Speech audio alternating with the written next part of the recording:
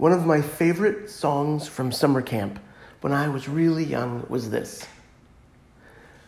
One dark night when we were all in bed, Mrs. O'Leary left the lantern in the shed, and when the cow tipped it over, she winked her eye and said, "It's going to be a hot time in the old town tonight.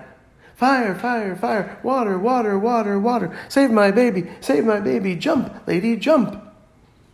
Oh, we sang this song with such glee, and there was even a contest. They would divide the campers into 4 groups, each one assigned one of the last exclamations at the end of the stanza, and the group that could sing theirs the loudest won. Group 1 sang, "Fire, fire, fire," and Group 2 sang, "Water, water, water," and Group 3 sang, save my baby," and Group 4 sang, "Jump, lady, jump." Little did we know, or was it taught, that this little ditty was a parody song of the Great Chicago Fire of 1871, in which 300 people were killed, 3.3 square miles of Chicago was destroyed, and 100,000 people were left homeless. It was written by a journalist who was looking for a charming way to share the story of this horror. Apparently, in a moment of utter tragic comedy, the city of Chicago pardoned the fictional would-be arsonists, Mrs. O'Leary and her cow, for their crime. And did you know that Chad Gadya is a song built upon a series of comparisons that follow the Jewish people through its history of being attacked by a litany of nations? Every Passover we sing about the one little goat, the Jewish people, that is attacked by a cat, Assyria. The cat is then attacked by the dog, Babylonia, that ultimately attacks the kid as well. Then the stick, Persia, and then the cat, the fire, Macedonia, etc., down to the cat, and then the kid.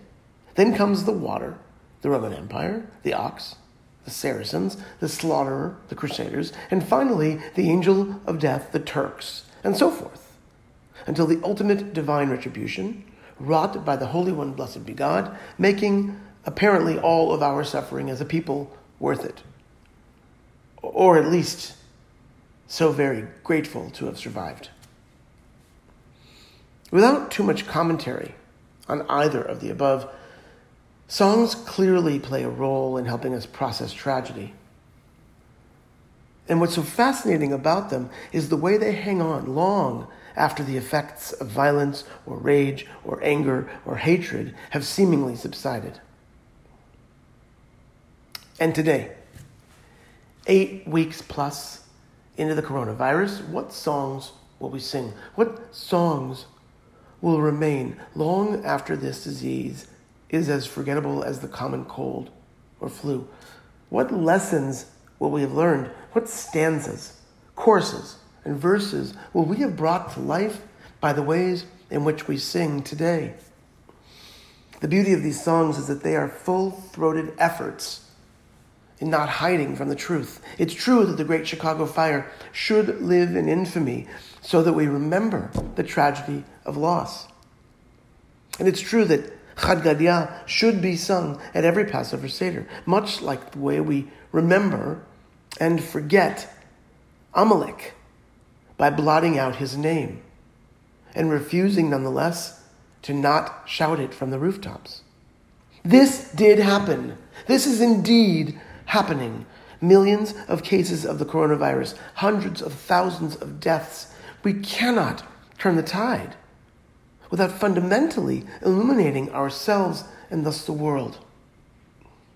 What are we willing to do? How much and how often? Answer these questions in the positive, and we will have a ballad for the ages. In the face of the German Blitzkrieg, Winston Churchill declared that we are protagonists on a vaster scene and champions of a high and invincible cause. We must strive for better. We must keep ourselves and our families safe, and remember that part of the reason the coronavirus is such a cunning enemy is because we are so terribly exposed. On Shabbat Zachor, the Shabbat preceding Purim, we read an extra bit of Torah that reminds us of our enemy, Amalek.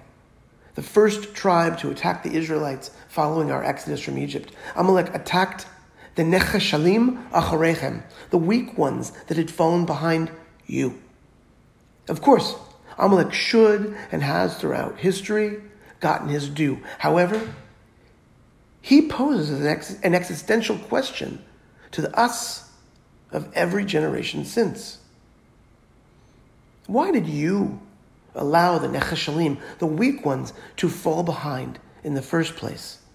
Those who are Acharei Chem, Acharei Nu, behind you, behind us, are, as the wonderful linguistics of Hebrew teach, our responsibility. Achrayut is responsibility. Why have we, indeed? This is the song we must begin to sing. We are not alone. We are not islands in the sea. We are connected deeply to all and everyone.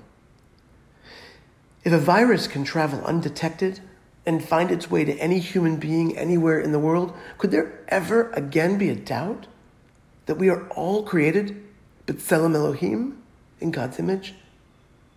Not the exalted version of this calling, but the very base and banal one. None of us is in essence innately better or worse. We are all the same. Let us sing a new song. One that reminds us each and every day that we are, all of us, protagonists of a vaster scene and champions of a high and noble cause.